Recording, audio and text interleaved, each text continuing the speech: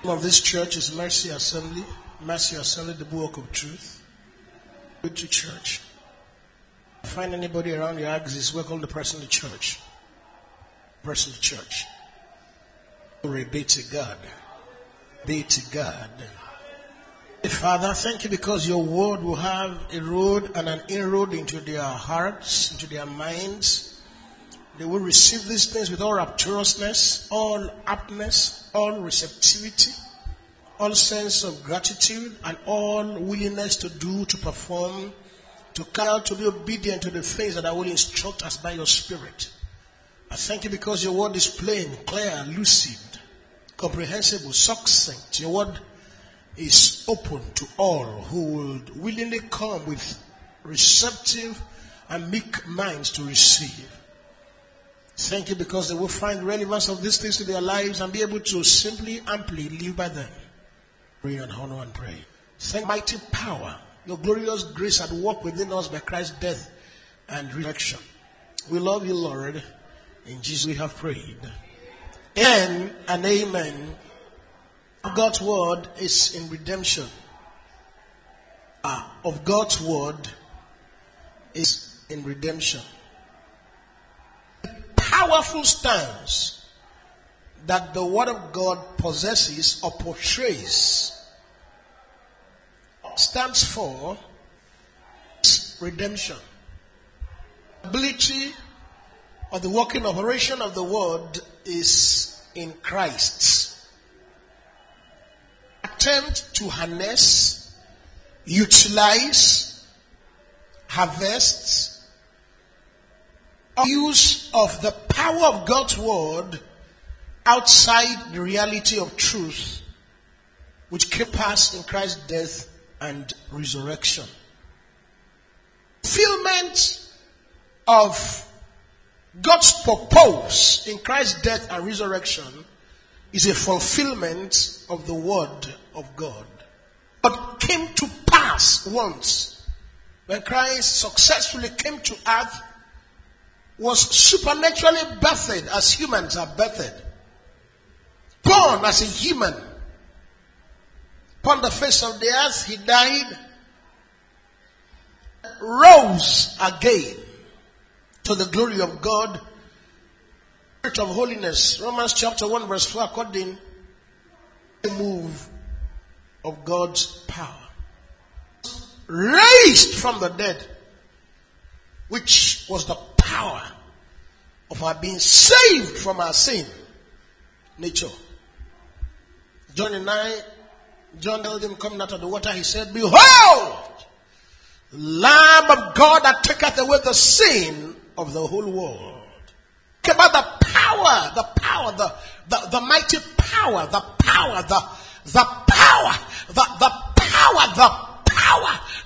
power of the word. It's in redemption.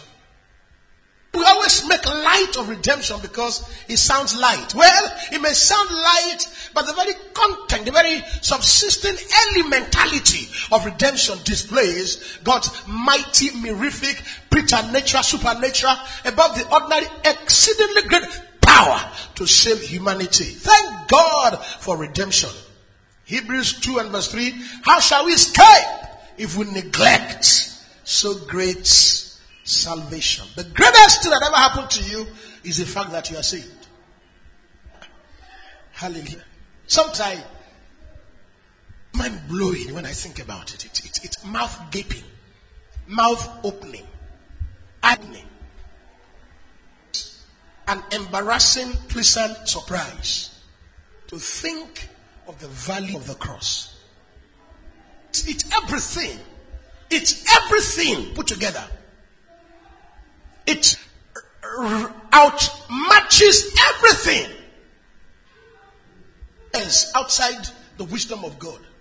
Reality outside salvation.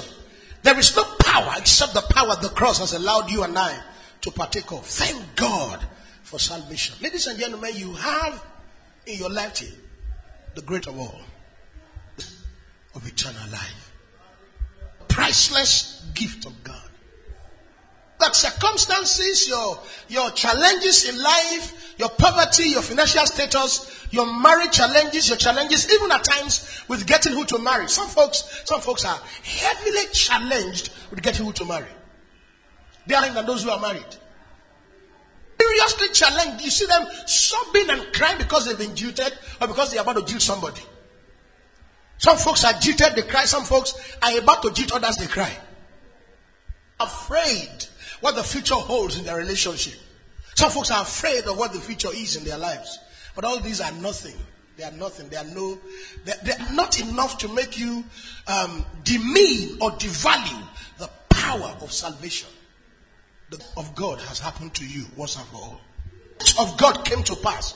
The most significant and magnificent favor of the Lord was bestowed upon you. The most unique of God's gifts ever in the history of man came your way when Christ gave to you eternal life by the sacrificial work of the cross that brought atonement, reconciliation, propitiation, and mercy. All the same thing.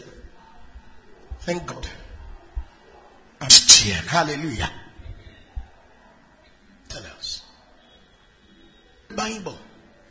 Go through the New Testament. Those didn't have time to exalt of gray areas of life. Very serious mistake you could make. Come to a church like this generally. No, let me just make it more general. You could think that Christianity is lopsided, is myopic. Why are we always talking about heaven? We're on earth talking about heaven. Are we not senseless? That was the kind of thing I heard some years ago in my mind when I was a little boy. I felt that here I am on earth, bully in class who beats me all the time. I go to school. Evil boy from the Emirates that used to beat me when I was a student at 2. Talking about heaven. Do I correlate going to heaven with suffering severe punishment from a little boy like me who I'm afraid of? We rubbish this on the grounds of immediate needs. Take for granted we've been panning on heaven. I'm hungry now. You're talking about heaven. I'm going to bring it closer home. In a church like this, even some members of this church feel that we are narrow-minded. We're too-minded. Redemption. Some are young here. Redemption. I'm a young. Redemption. Anything that Christ died. He's not making any progress himself. He's not making progress. And when I make progress, I'll come back and give him progress. Please, when you make your progress, take it. Stay with it. With your progress. Don't come and give me progress because it will give to my life. It's like a cost to you. Value what you've been working on all the years and feel that it's manpower. But the Bible Jesus exalted the influence and the power of the gospel in the lives of men. Scriptures, you will see the gospel occupying a very strategic place in your life. Do you know what I'm saying, ladies and gentlemen? You have not started living right until you begin to harness the influence of the gospel in your mind orientation and in your livelihood. You see the very weighty and loaded benefits of being a Christian in all ramifications and entirety of your total life. In heaven for the now, on earth for the now, and in heaven for the future. Look through the Bible. The concept is a blown one in the gospel. The nations are in the gospel.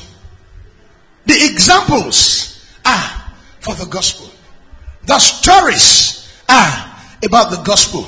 The concept is a gospel concept. The thought and the myth, the fib and the tale, and the things about the past, the present and the future, all revolve around the gospel as the cardinal crux, the very pith, the very hub, the very center.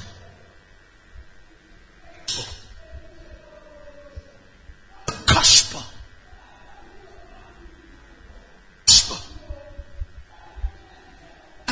that you are saved, is the greatest thing that ever happened to you. It's the greatest thing. It's the best thing. It's the most unlike thing that is the best thing that ever happened to you. It's not like kids, because we can't tell the extent of it, but it's the best thing that ever happened to you. The divine connect is your salvation. The only divine connect is your salvation. The only premise of God's blessing in your life is your salvation. The only platform of relationship you have with God is your salvation. The only platform of God's blessing is your salvation. The only way God has had an interest in your life is your salvation. The only way God's eyes are upon you is your salvation. The only way God hears your prayer is your salvation. All are in the gospel. The gospel is the greatest divine concept. The gospel is the greatest human blessing. Blessing for humanity. Excited. Chapter 1. So we in this church sometime has concluded all, the Jew, the Gentile, on that sin. 132.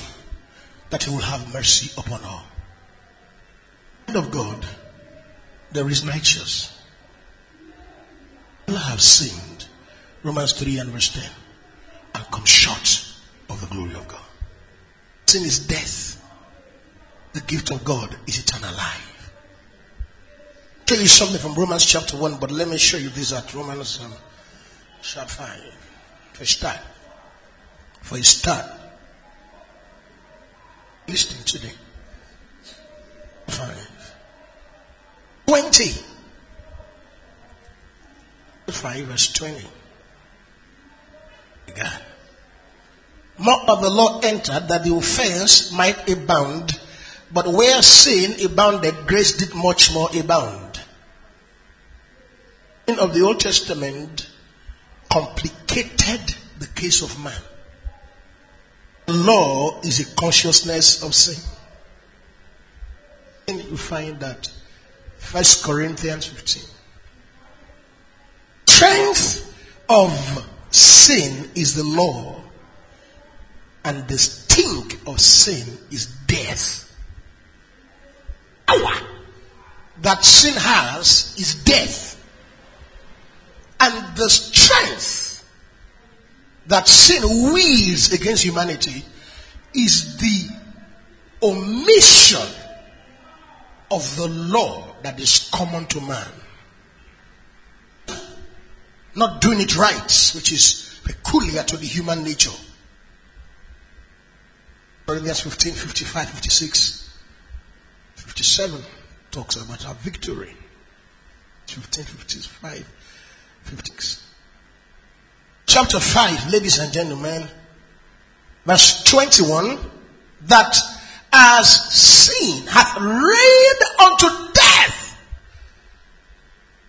reigned unto death, even so might grace reign through righteousness unto eternal life by Jesus Christ our Lord. The end of every man upon earth is a lasting doom. There's no purgatory. They have a lie. They say after death, the soul of man hangs in a limbo, not on earth, not in heaven. Saintly prayers at the Catholic Church by the sinful priests and sinful reverend fathers. The soul of such person is transposed into heaven in the place of eternal rest. Greatest lie of the devil.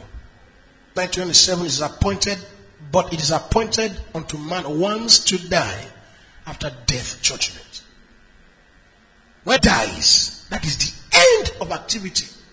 The Lord knows how to reserve the ungodly to the day of judgment, and the godly to the day of judgment also, in eternal peace in His sight. The day of reward and the day of everlasting fire. Whether you are righteous or you are an unbeliever, make your choice.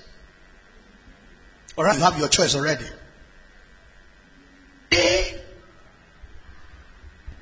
Your last breath, mark the day end of your being able to make a choice to be given the gift of eternal life.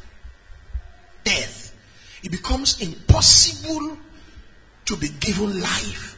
For this cause was the gospel also preached to them that are dead, that they will be judged like men in the flesh, but live unto God in the spirit. 19 1 Peter 4:6. The gospel was preached to those who are dead, so they will talk like men in the flesh, on the grounds of possessing eternal life by having faith in Christ, whether they lived or not, but live to God as people who are dead in the realm of the spirit. Death. It's either you have life or you don't have life. Life. Then you are saved from God's wrath. Romans 5:9, 5:10, 5:11. If life, you are under God's wrath. For this purpose, the Son of God was manifested to destroy the works of the devil. If in Christ you have life, you are saved. If in Christ you don't have life, you are doomed for salvation. Verse 21. That as sin hath reigned unto death, even so might grace reign through righteousness unto eternal life. The same way that a man is made a sinner and has inherited death, a dead nature alienated from God and his life, in Christ Jesus you and I have the power to reign in life. 5:15. But not as the offense, so also is the free gift. For if through the offense of one many be dead, much more the grace of God and the gift by grace, which is by one man, Jesus, had abounded unto many. Romans 5:15. 5:17. For if by one man's offense death reigned by one, much more they which receive abundance of grace and of the gift of righteousness shall reign in life by one Jesus Christ.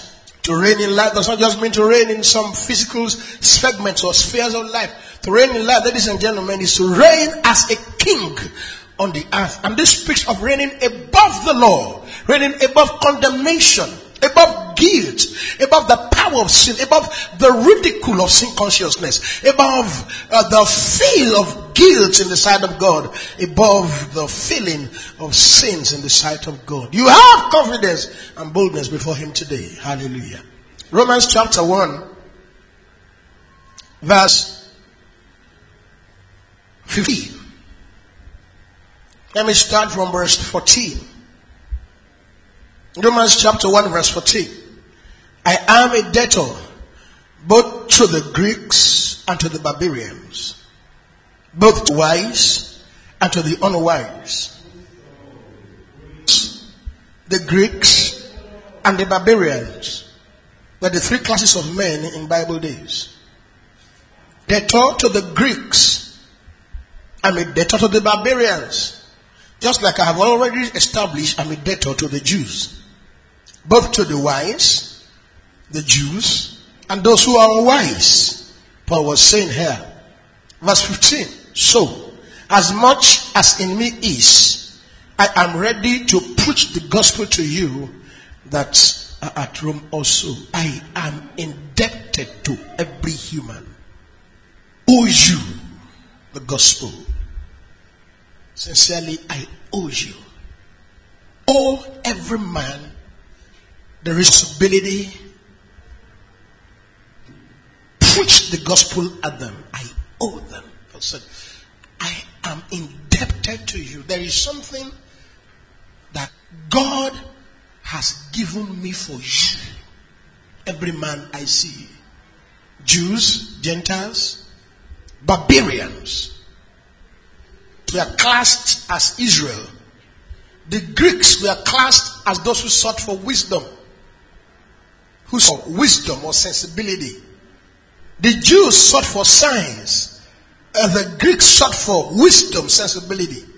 The barbarians were people, the others who had no class. They could not be classed as under the guise of the prophetic or under the search for wisdom. So they were called barbarians. It's the Jews, the unwise, all other men upon the face of the earth. For being wise as Jews or being unwise, Paul said, I owe you something.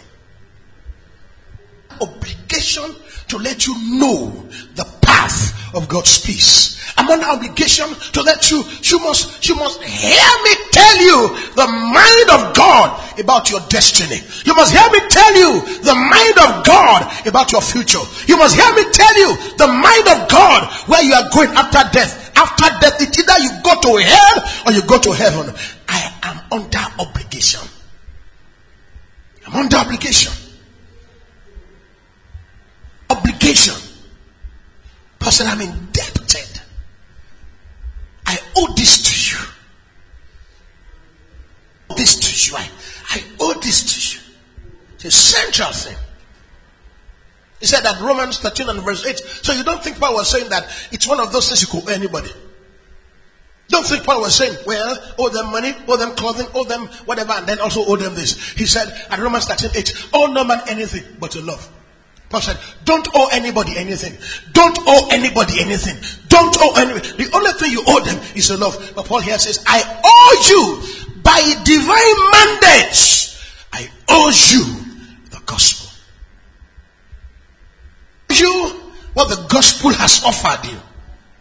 I owe you an explanation of the power inherent in the gospel, the mighty ability inherent in the gospel. I owe you to explain to you how Christ came to die and pay by his blood. I owe you an explanation, freedom, proclamation, declaration, emancipation. I owe you the truth of the fact that Christ delivered you. I owe you. I'm under responsibility to let you know you are free today in Christ by his blood, for the liberty he came to procure free of charge. I owe you. I owe you. Romans 1:15. So, as much as in me is, I have no option. I'm ready. The theme of Bible message is the fulfillment of the word. It's God's answer to humanity.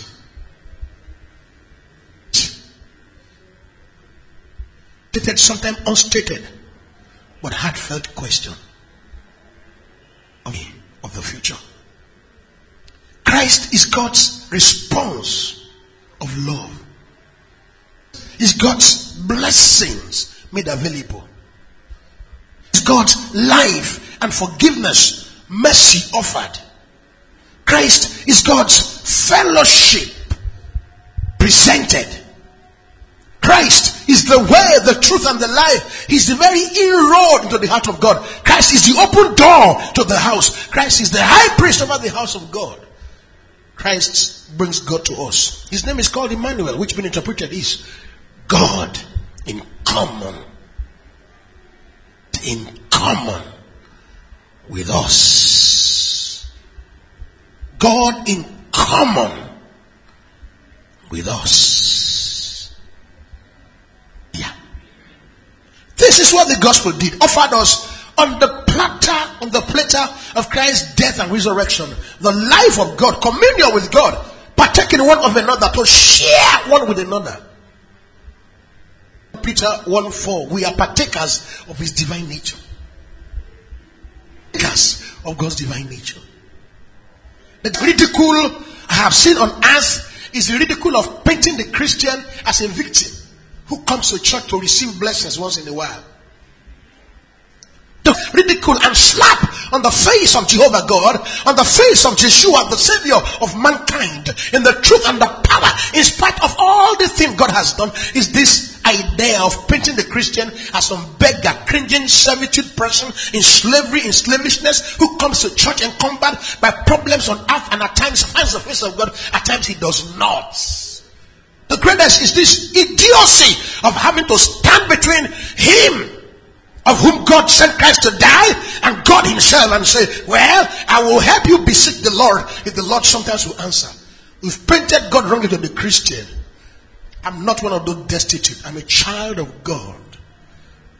Of the kingdom of God. God is my Father. I have His Spirit on the inside of me. I don't beg to hold these your callous, cowardly lies. I stand firm and strong in the faith and in the confidence of the cross. God saved me. He didn't save you. He saved me alone. I don't know about you. Chapter 1. See. For I'm not ashamed of the gospel. I don't feel shame for the gospel. Was it not the fact that he was not feeling personal shame? No, he was saying, I don't feel shame for the gospel. He wasn't talking about shame for himself because of the gospel. He was talking about shame for the gospel. I don't belittle the gospel's power. It is the power of God. French ability to self-produce like a dynamo. Self-producing power. Self-producing power. Self-producing dynamic energy. Self-producing power. Is used, it is produced.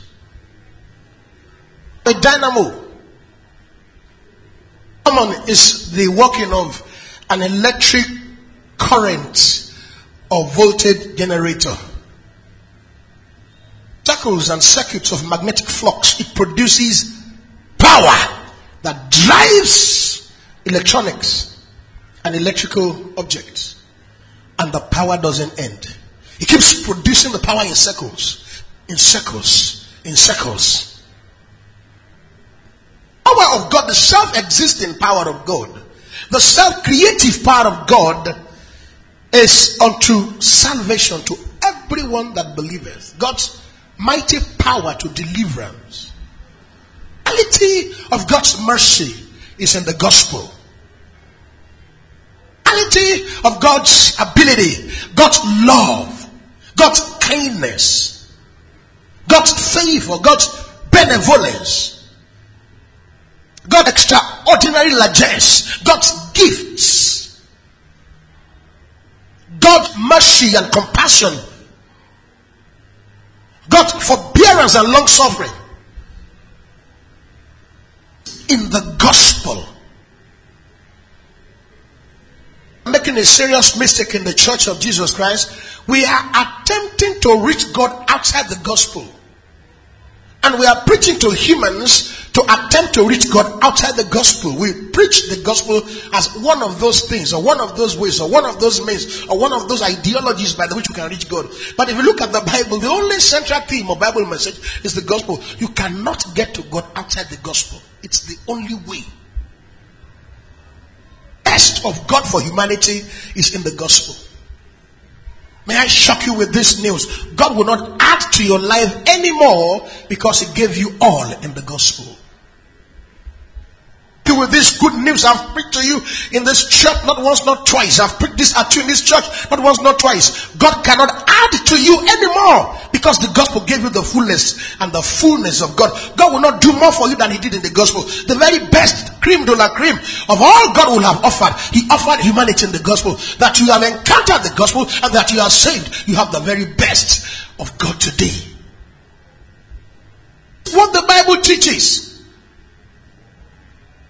That in the body of Christ today, we have reduced an emphasis on the Bible, which inadvertently has consequentially made us reduce emphasis on the gospel. The only thing needful here is the truth of the gospel. No more, no less. The word of God, no more, as the word of redemption, no more. Are you listening to me today? Not ashamed of the gospel of Christ. For it is the mighty ability of God unto salvation. Salvation. Nothing you need on earth that is as relevant to your life as salvation, having power and pact for the now, for the past, and the present, earth, and for heaven, for the casual, fleeting now, and your eternity. We thank God that God had from the beginning chosen you to salvation. Sanctification of the Spirit and belief of the truth. 2 Thessalonians 2:13. Verse 14. We are all too. You have been called unto the obtaining of the glory of God by the gospel. Called unto the obtaining of the glory of God by the gospel. Destructive sentiment, the most destructive sermon in the church is the sermon that despises the fact that the Christian has got the best heaven has got to offer in Christ's death and resurrection. See, we make no sense. We make no sense. We make senseless talk. We are being idiotic when we come to church and we announce to the Christian, God will bless you. It's senseless. Because he already obtained the glory of God. Do you know what the glory of God means? It means the dogs of God. It's a Greek word, doxa. It means the fullest weight, the most tangible substance of God's manifestation happened to you in Christ already. Auspices. Should I believe this thing he just said? Well, under the same auspices by which you are saved, if you are saved. Because I know many of us didn't get saved by the Bible. We got saved by church. Church doesn't save. Songs don't save. Prayers do not save. Your salvation is guaranteed by the word of God. Say to me, I got saved because I believed in Christ's death and resurrection. I confessed with my mouth and I believed in my heart as the word of God has said. Being born again, not of corruptible seed, but of incorruptible seed. 1 Peter 1:23, by the word of God which liveth forever. If I believe I've been saved by the word of God, and I also believe that I have the glory of God by the same word. It's rubbish. When we gather Christians to a special service where we have prayed God to do something new in their lives. New anointing service. The only new anointing service in Bible was salvation. Blessing service. The only new blessing reality is the gospel. Mercy service. The only new mercy service, according to the Bible, is your redemption. Grace service. The only great service in the Bible is your salvation. Abundant blessing for the Christian in the new millennium. The only possibility of this contextual phrase is in salvation. Our loftiest ideologies in presenting the word, particularly with reference to human needs, is a satanic device to make us lose sight of the truth of God's word. Our lofty words,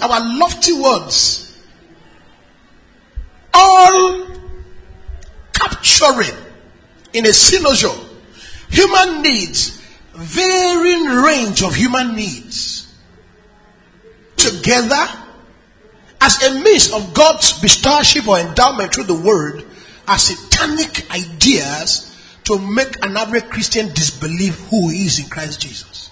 They are satanic ideas. Words of unbelief.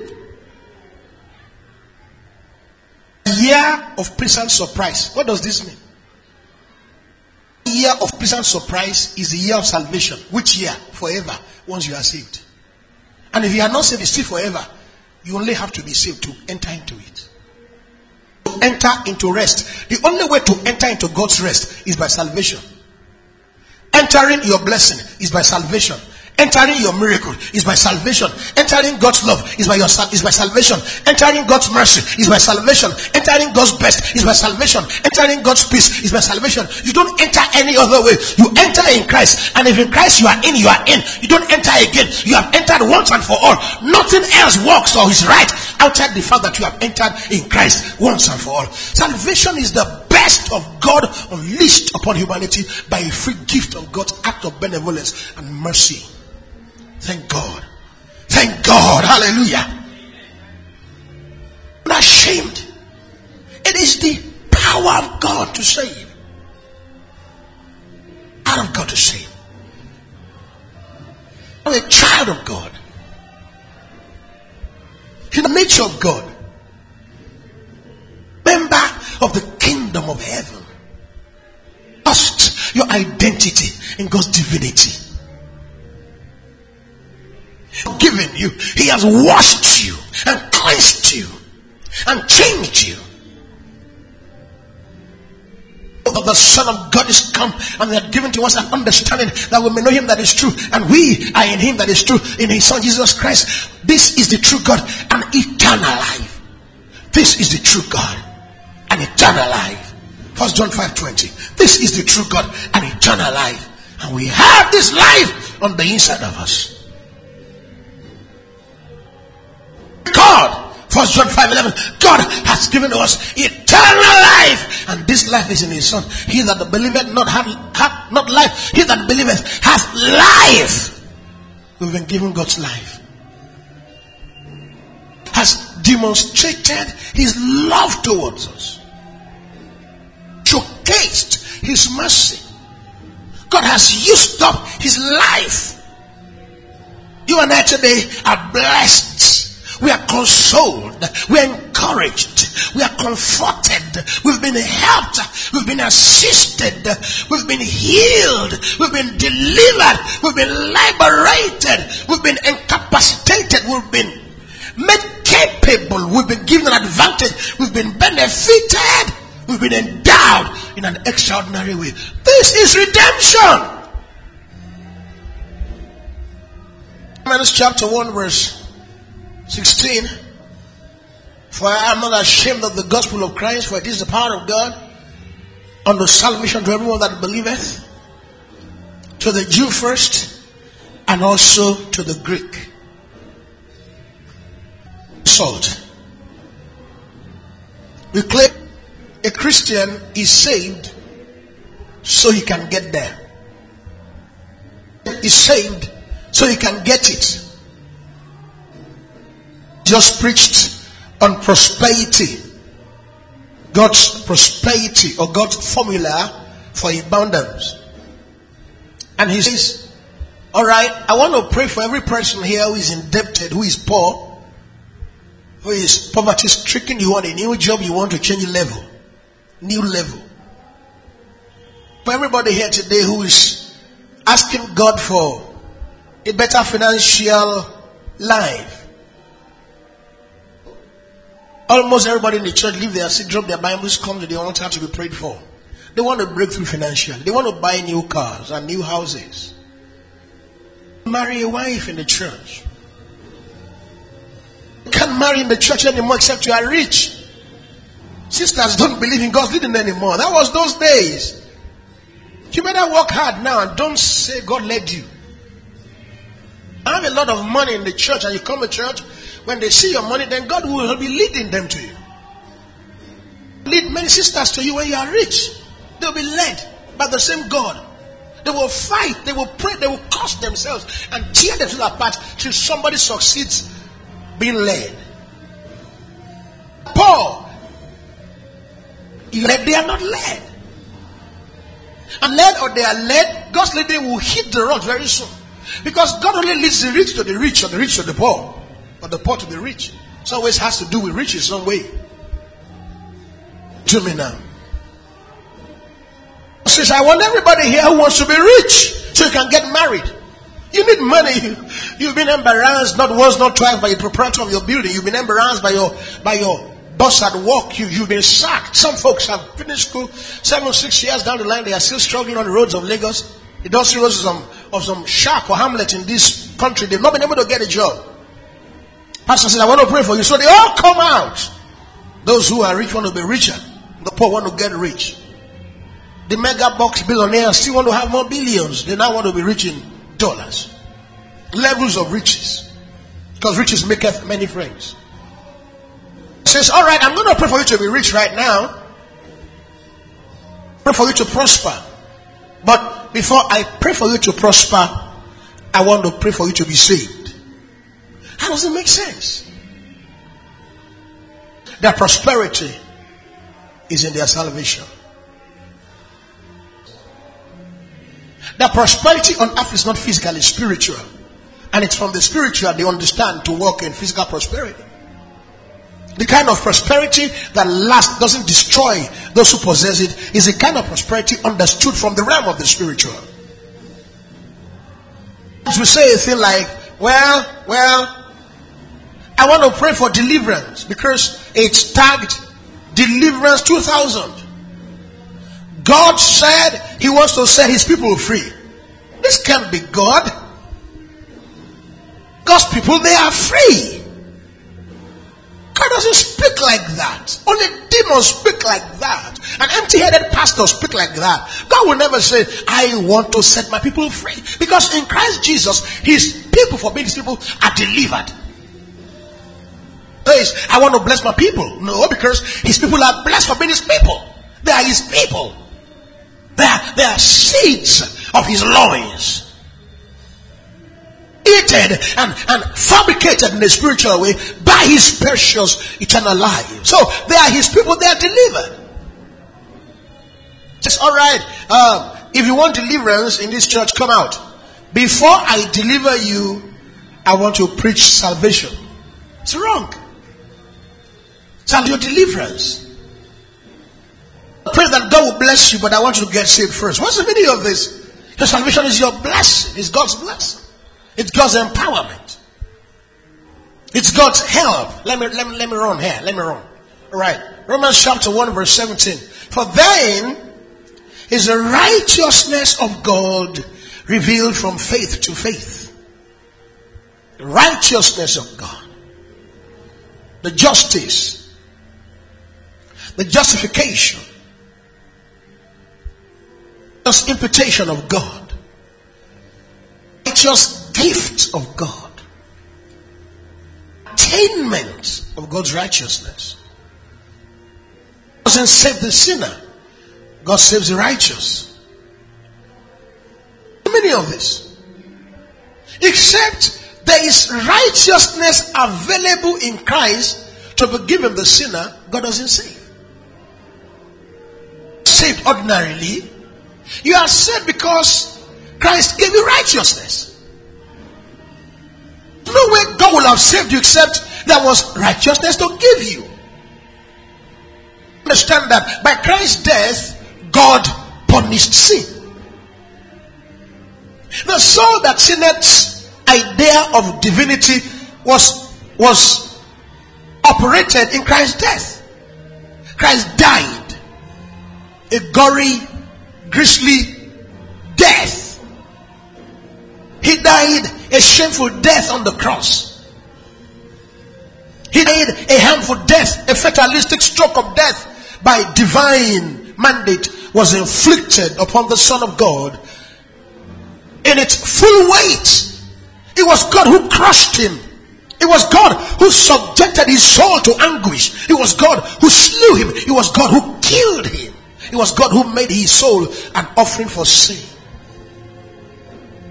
God who killed the Son was God. Church reality of God being able to save. It's a righteousness by which God saves, revealed in faith. It's by faith in Christ this righteousness ever came. As it is written, the just shall live by faith. What is the meaning of the just shall live by faith? Shall live by faith, ladies and gentlemen. The just will be able to die by bread and water. No. 2. The soul that is lifted up in himself shall not be upright in his sight, for the just shall live by faith. This is the first appearance of this faith in the Bible. And in this context, it simply means the justified man is justified by faith and not by works. Doesn't have anything to do with needs of daily sustenance. It is written, the man made righteous shall be made righteous by faith. In the gospel, is the righteous requirement to please God by which God saves obtained. And it happens from faith to faith. It's only in faith. It's only in the gospel we find the righteous legal requirement to please the Lord by which we are saved. Jesus offered this. Christ died, paid by his blood, and offered a road and a high road into the house of the Father, by the which you and I are given eternal life. It is by the gospel. Power and the influence of the gospel. It is by the gospel. Glory to God. Justified man shall be just or called just by faith. The righteous man shall be called just by faith. It's by faith in Christ you are justified, not by the works of the law. For by the works of the law shall no flesh in the sight of God be ever justified. It's by faith in Christ you and I are justified. Praise God forevermore. Faith we are just. It's by faith we are called who we are in Christ Jesus. The wrath of God is revealed from heaven against all ungodliness and unrighteousness of men who hold the truth in unrighteousness. But in Christ we have found salvation because of God's righteousness that we have by faith. For the wrath of God in heaven is revealed from heaven against all ungodliness and unrighteousness of men who hold the truth in unrighteousness. But we thank God because in Christ we have found God's righteousness, by which we have been saved. We have been saved from wrath to come. We've been saved from the wrath of God. Galatians 1:4, he has delivered us from this present evil world. We have been saved from wrath. Let me close. Look at Romans chapter 8. Chapter 8. Something that happened to you at salvation. All I just described is based on your salvation. Chapter 8, maybe we should put your fingers in there. Romans chapter 8. Let me show you the process of your salvation at Ephesians chapter 1. Ephesians and chapter 1. Ephesians chapter 1. Are you in church today? Praise God. Chapter 1. 13.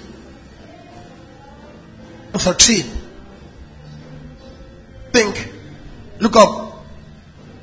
2 minutes. We think at salvation,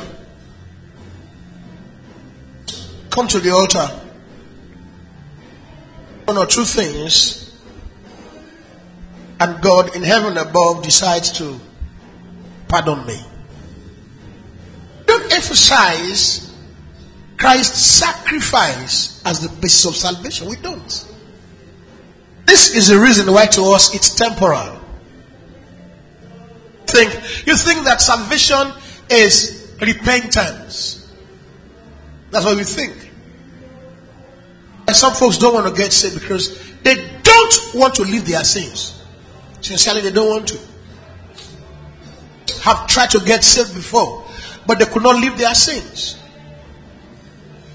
Realize that you don't leave your sins to get saved. You get saved to leave your sins.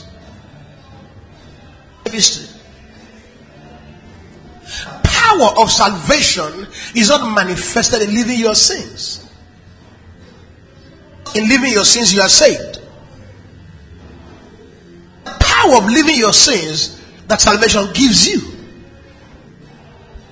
Your sins does not wield power that saves. It's been saved that wields the power that makes you leave your sins. Of us as Christians up to now, as struggling with some bad habits, and we always feel that the way around it is by prayer and fasting or by being saved again. Sometimes even say, evidently I'm not saved. Why? Say, because I smoke. I know my sins. I may not tell you, but I know. And I know that we are all sinners like that. Since I can't be free, then we don't know nobody else is free. Do not struggle with sins. The Bible says to lay aside every weight and sin that also easily beset you. The easiest way to live your habits is to understand salvation. And to know you are not under the power of these habits. You have the right to say no. You have the right to leave aside the worst habits as a Christian. You have power to drop it. Deliberately drop it and say no to unrighteousness and yes to righteousness. You have the power to yield your members as instruments of righteousness to God, and to say no and to stop yielding your members as instruments of unrighteousness to Satan and the works of the flesh. You have the choice. He empowered you by salvation to be able to say no to ungodliness.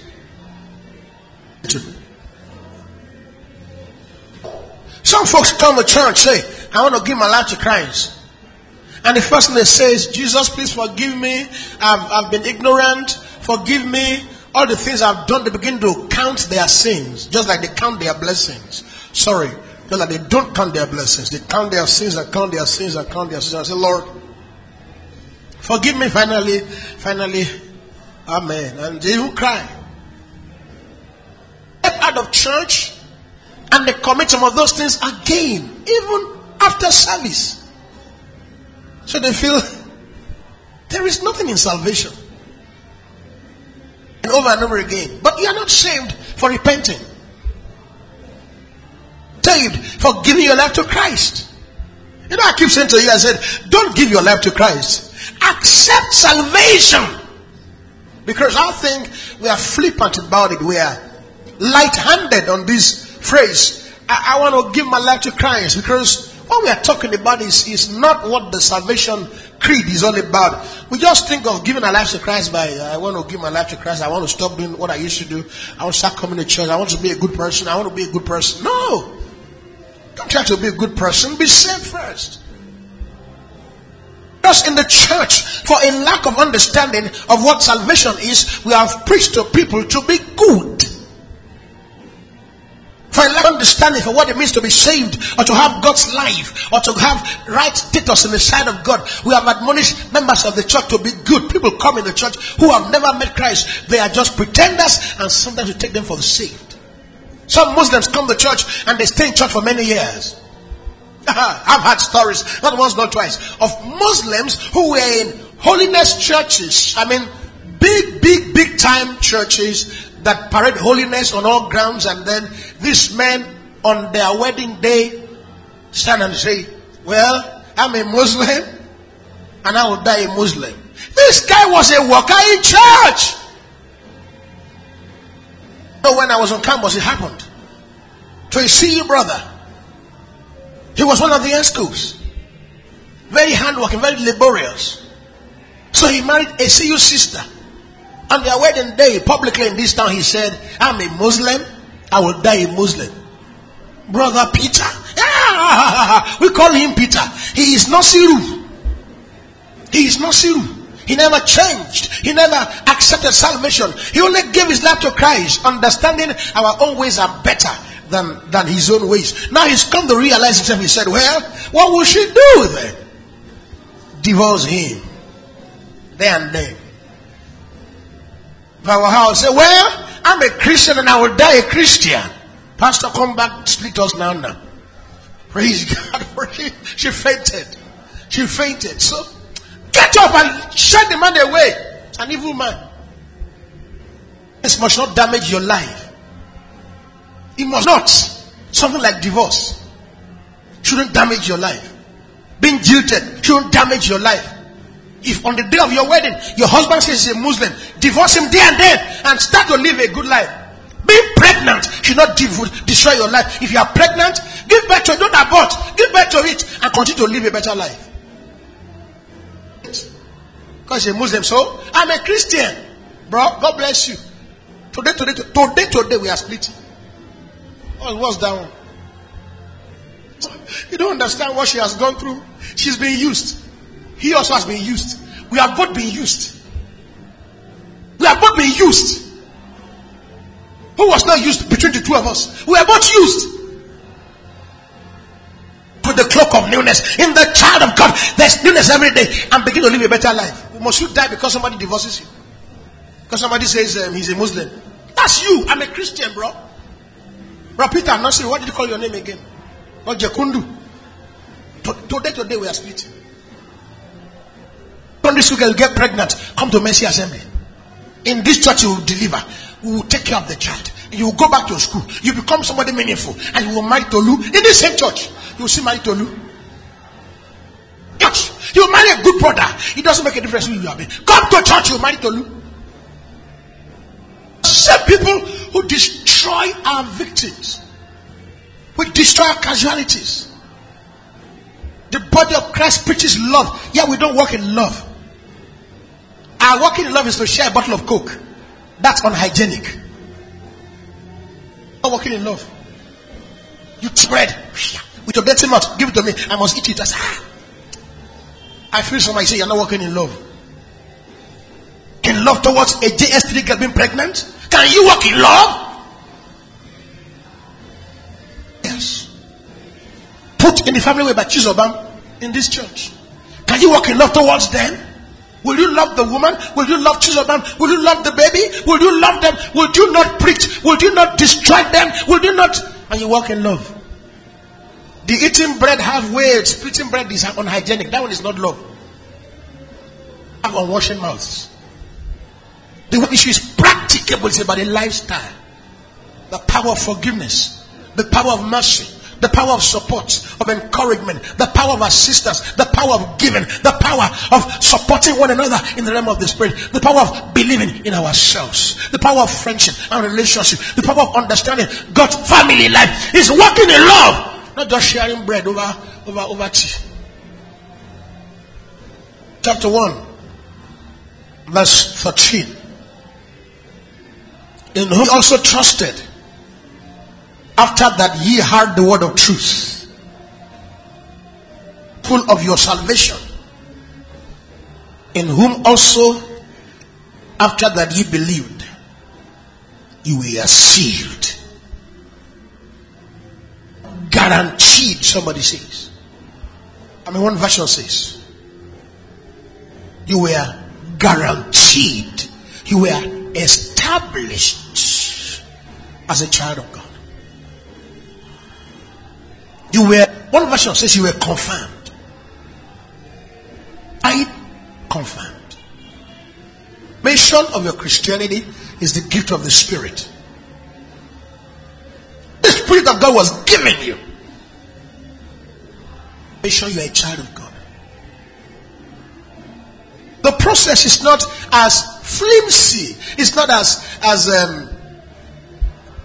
disdainable, as unworthy, as human, as jocular, as ordinary, as just coming to the stage. I give my life to Christ, and then I'm given church membership card, tithe card, church projects fund with the green envelope, offering fund, pastor's birthday, pastor's wife's birthday, pastor's children's birthday, Father's Day envelope, Mother's. We even do Independence Day envelope. Some time ago, a church in Nigeria had American Independence Day service. Do festival of the occultic Nigeria. Do what's do mission. So it involves you, and it has to come with understanding. You must be taught the word of God. You trusted after you had the word, which is the gospel. After you believed or trusted, you were sealed, you were affirmed, you were ratified, you were sealed, you were sealed. sealed,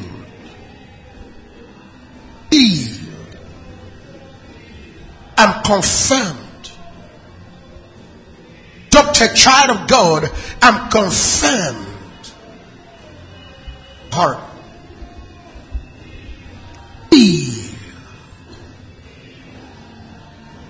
Verse 30, and grieve not the Holy Spirit of God, whereby you have been sealed until the day of redemption, which speaks of the day of redemption of your bodies.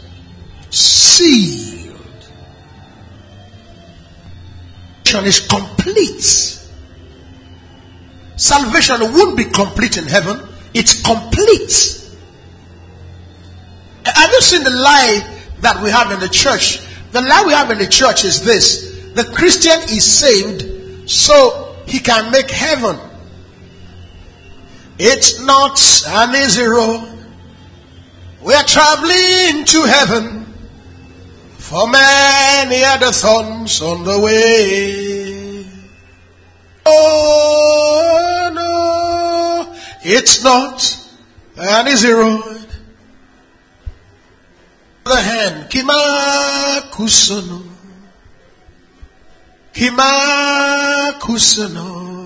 Biefi momide leo. I was singing in parts. You are singing God's song. You are singing the wrong song in parts in church. Otu laya to call in a party. Only bruku. Otu.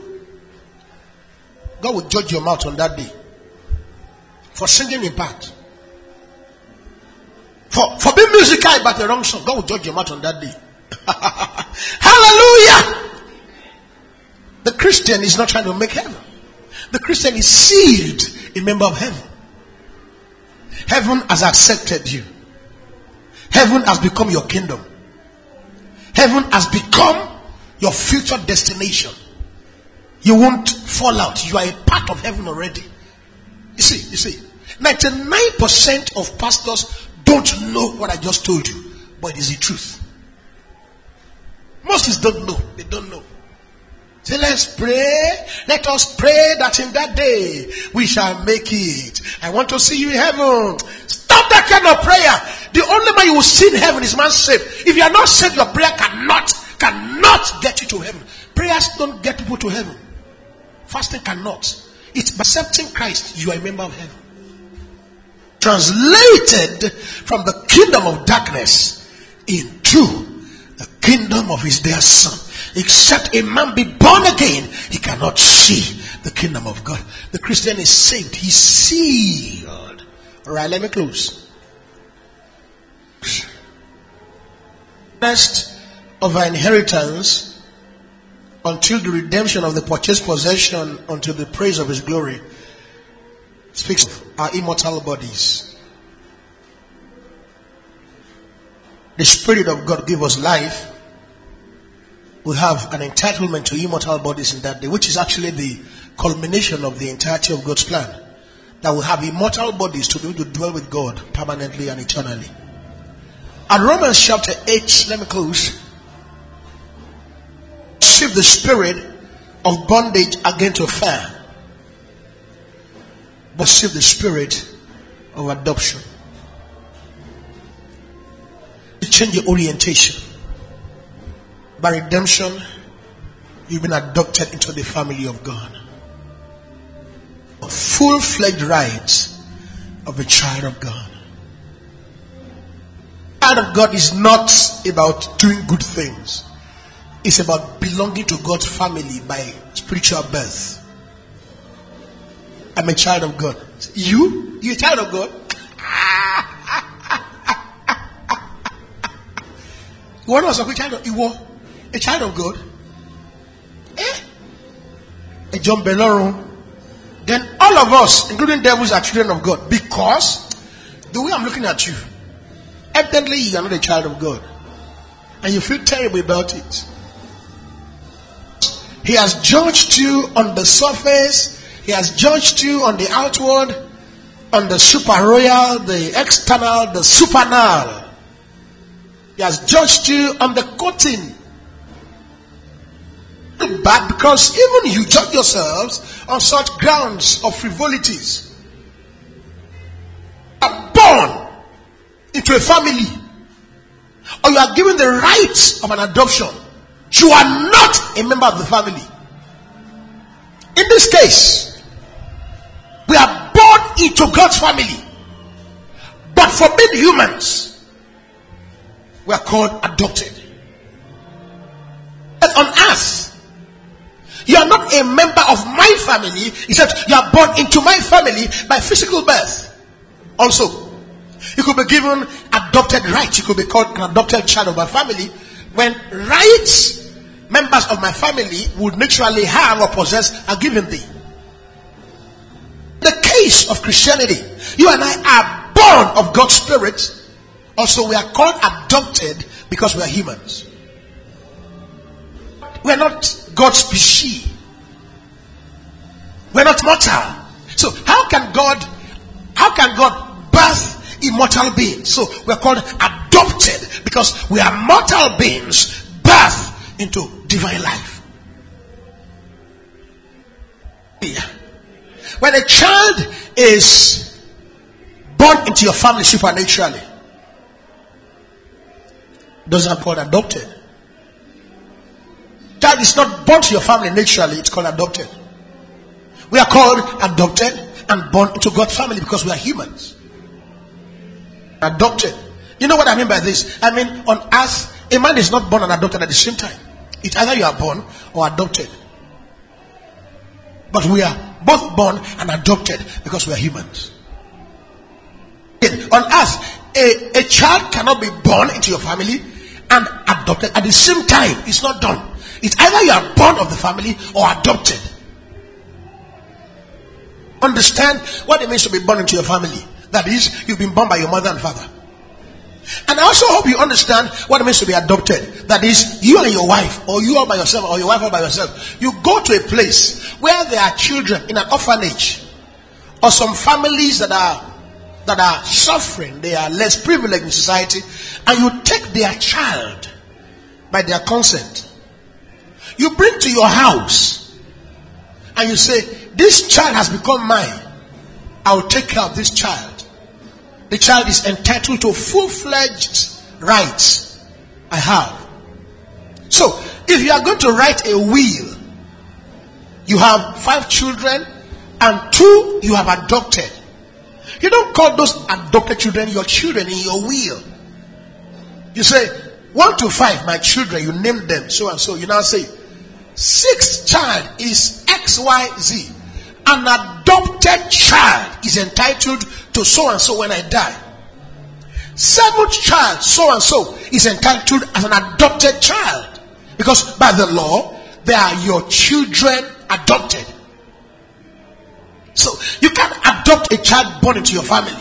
But in Christianity, we are born of God and also adopted of God. Why? Because we are humans and God is immortal.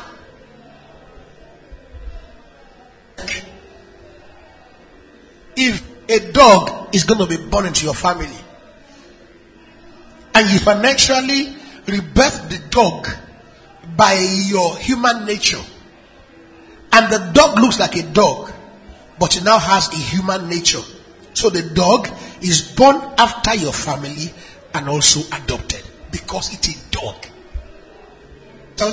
Sounds horrible. I've not received the spirit of bondage again of fear. Receive the spirit of adoption. Spirit of adoption, in actual sense, is just an idea. It's not this. It's the spirit of adoption, because we didn't belong to God before now. Of God, the spirit of adoption, the spirit of sonship rights, the spirit of sonship privileges, the spirit of sonship authority, whereby we can call out Father, Father. The Spirit itself bear witness with our spirit that we are the children of God. And children, then heirs. Heirs of God and joint heirs with Christ. If so be that we suffer with him, that we may be also glorified together. That speaks of the eternity or heavenly thing. Suffering with him on earth and being glorified with our physical bodies turned to immortality. Look at verse 17. And if children, then we are heirs. We are heirs of God and joint heirs with Christ. Privileges that Christ enjoyed as a son, we enjoy today as children of God. Audaciousness, the same love and favor of the Father. God loved Christ, then God loves you. The relationship between God and Christ is what exists between you and God today.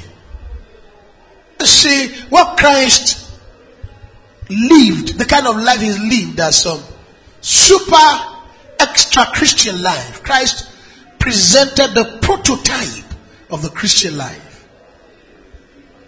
Life ought not to be to us an animal. Should not be some example so far-fetched and so difficult to reach or achieve. It should be a life exemplary for us to live. Jesus left us an example to follow in his steps. The way Christ related with God, you and I can relate with God.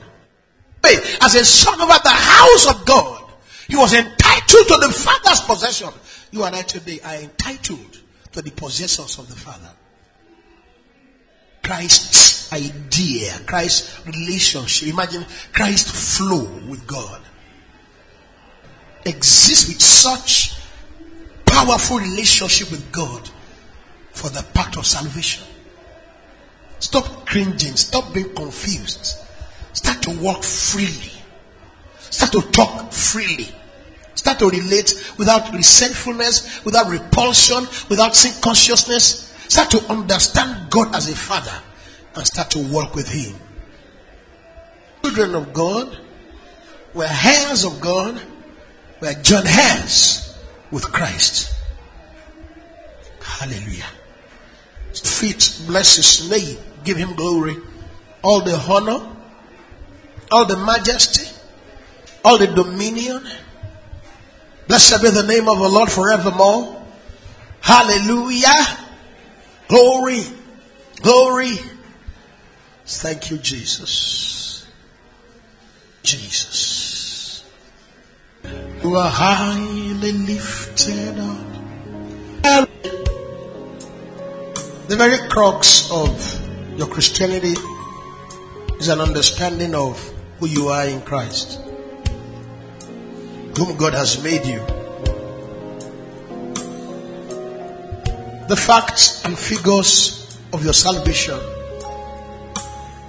should not be denied on the grounds of things you can see or things you cannot see that argue against the work of the cross in your life.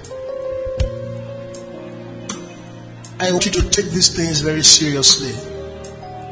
They matter. If you are going to ever make it right in Christianity and enjoy God and the fullness of his power in your life, then you cannot avoid these things.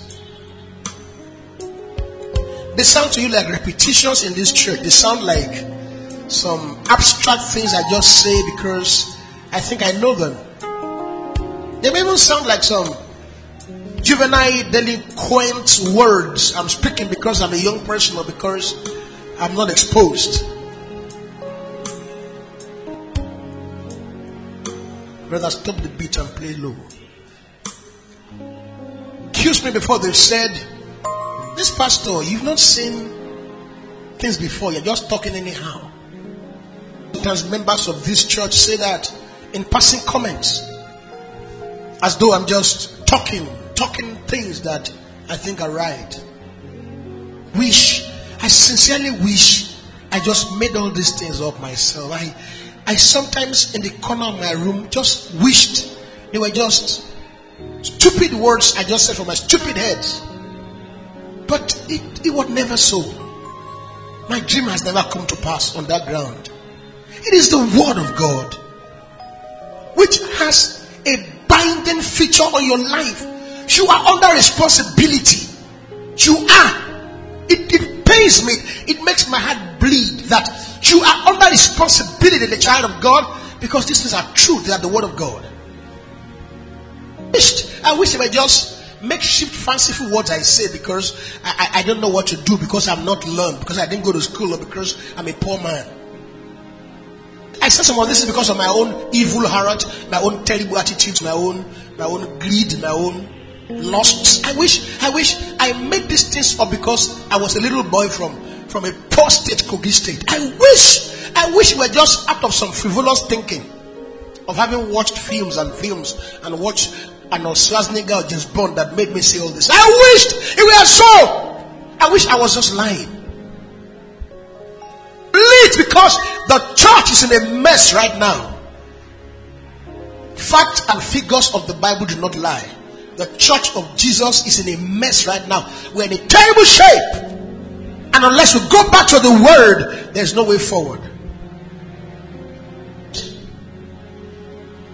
I said to you in this church, 99.9%, many, and I use such figures or percentage for people that are wrong. My heart bleeds.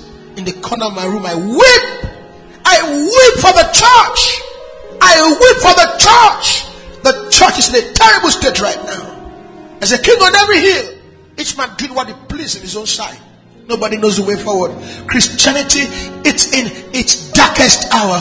Christendom, it's in its darkest moments, and it's getting worse. We see not our signs, and they are not affected from God anymore. Just lying boys running around town, not knowing what they want to do with their lives. Unemployment has infused pastors into the church.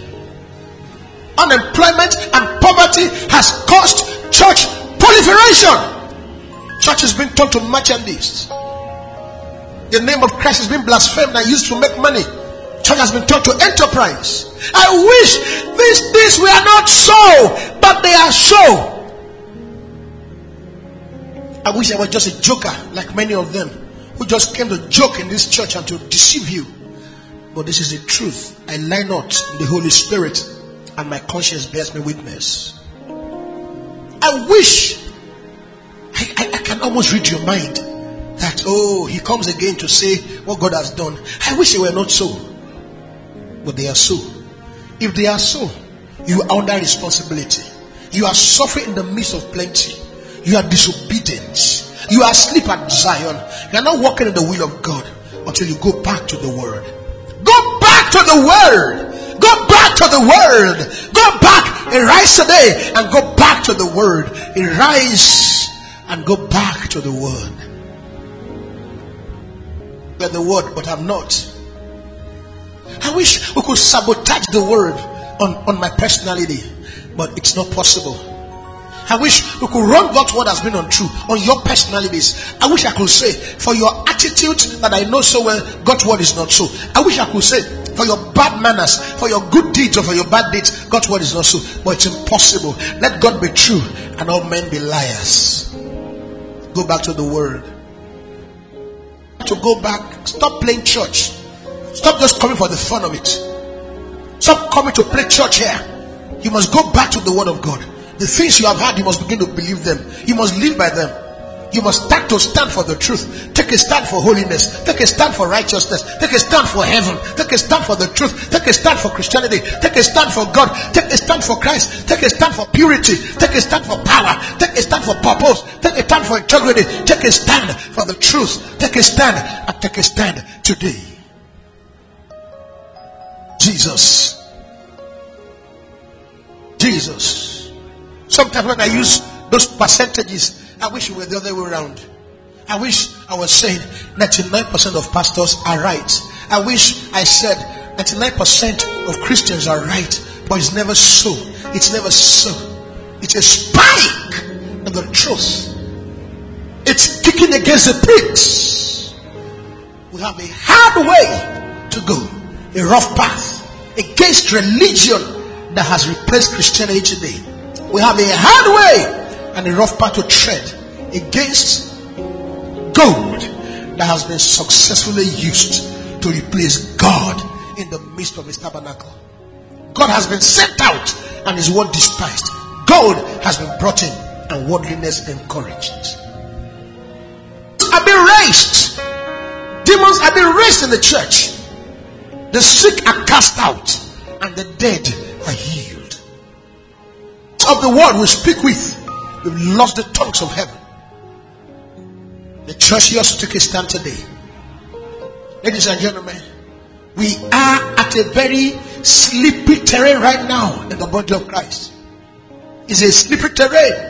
I see in a vision we are falling off the cliff into more ungodliness, into more unworldliness. We have pushed ourselves for lack of knowledge to the cliff, and we are dropping and drifting and dripping and drifting and falling headlong into the very deep valley of ungodliness. Tap into the power of resurrection today and begin to live right as a Christian by the truth and the creed of the word. I don't believe you unless you are speaking the mind of God through his word to me. Thank you, Jesus. Thank him and make up your mind. I want to make up your mind today. Repent and go back to the word. Repent and go back to the word. Repent right now and go back to the word. Stop playing church. Stop being an ordinary Christian. Stop being a lazy Christian. Find time to read your Bible. Find time to commune with God. Find the time. You need it. Find the time. You need it. Stop harassing yourself. Stop wasting your time over things that are not. Stop majoring the minors. Take your Bible to heart and start living by it today. Start reading it. Start it today. Thank you, Jesus. Hallelujah.